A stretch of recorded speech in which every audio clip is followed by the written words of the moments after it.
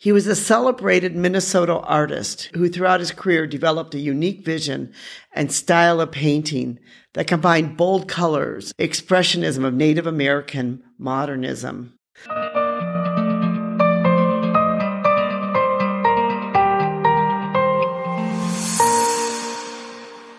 Hi, this is Anita with 5 Minutes with Art. Every once in a while we come across a very interesting artist that maybe we hadn't heard about before, and one that we feel like the world needs to know about. And one of those is an artist by the name of George Morrison. George Morrison is considered to be one of the most important modernist artists, yet few people know his name.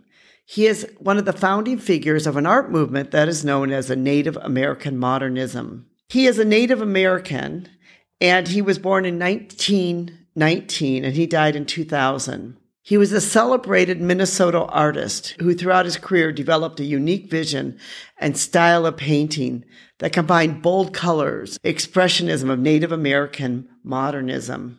Most of his work is found at the Minnesota Museum of American Art, but you can still find some of his works in some of the other museums. He also recently was honored on one of the U.S. postage stamps, and I actually bought one of those postage stamps, and it's fascinating art that he does. If you get a chance, check out my blog that I've written about him, which is entitled, Where Can I See George Morrison Native American Modernist Paintings? And then we list there some of the places where you can see his paintings, and you can see the postage stamp and learn a little bit more about the postage stamp that he did for the United States postage stamps. He grew up in northern Minnesota in a rustic fishing village on the north shores of Lake Superior. He was a Native American who was able to speak his own Indian language. He started creating art after a year-long hip surgery when he was younger, and he took up reading, drawing, and carving to help pass the time. He was supported by his teachers who encouraged him to, continue with his art. He graduated from high school up there in northern Minnesota, and then he attended the Minnesota School of Art. And later, he was part of the New York Art Students League in 1946. He was known to be a friend of the famous artist William de Kooning, both who participate in art exhibitions in Manhattan and throughout New York City. He had 12 one-person shows in New York between 1948 and 1960. He later became a Fulbright scholar, and he moved to Paris, France. And then he was active as a teacher exhibiting in New York, Princeton town, and throughout the United States. It was later when he sort of retired and after he had finished doing a lot of his teaching that he moved back to northern Minnesota. And it was there he started to find his roots again in Grand Portage Indian Reservation. And for 17 years, that sort of made that his home on the north shore of Lake Superior. And it was there that he began to do a series of paintings and collages of different scales.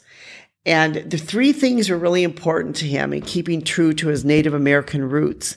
It was land, water, and sky. So when you look at his art that he did for the postage stamps, you'll see that a lot of them are called, sun and river, the Lake Superior landscape, all different things like New Day, Red Rock variations. So he really has some very interesting art and take on this.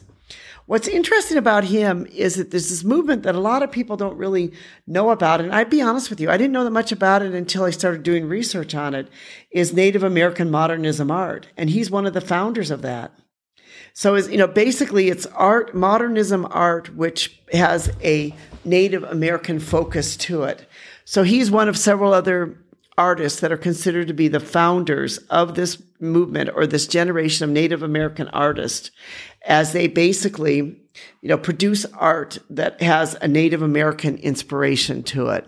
So if you're fans of Native Americans, or you have Native American roots, or you want to learn more about this Native American modernism art movement, check out the blog that we've written about it. But he's an artist which I believe is worth knowing about, is one that, like I've said, has been forgotten. People have not remembered him, but yet he was one of the greats throughout this era. This is Anita from 5 Minutes with Art. Thank you so much for listening. We do appreciate you, and we appreciate you joining with us. We'd like to thank our team who helps put this together, specifically Rico, and we'd like to thank you for being part of our community. Thank you.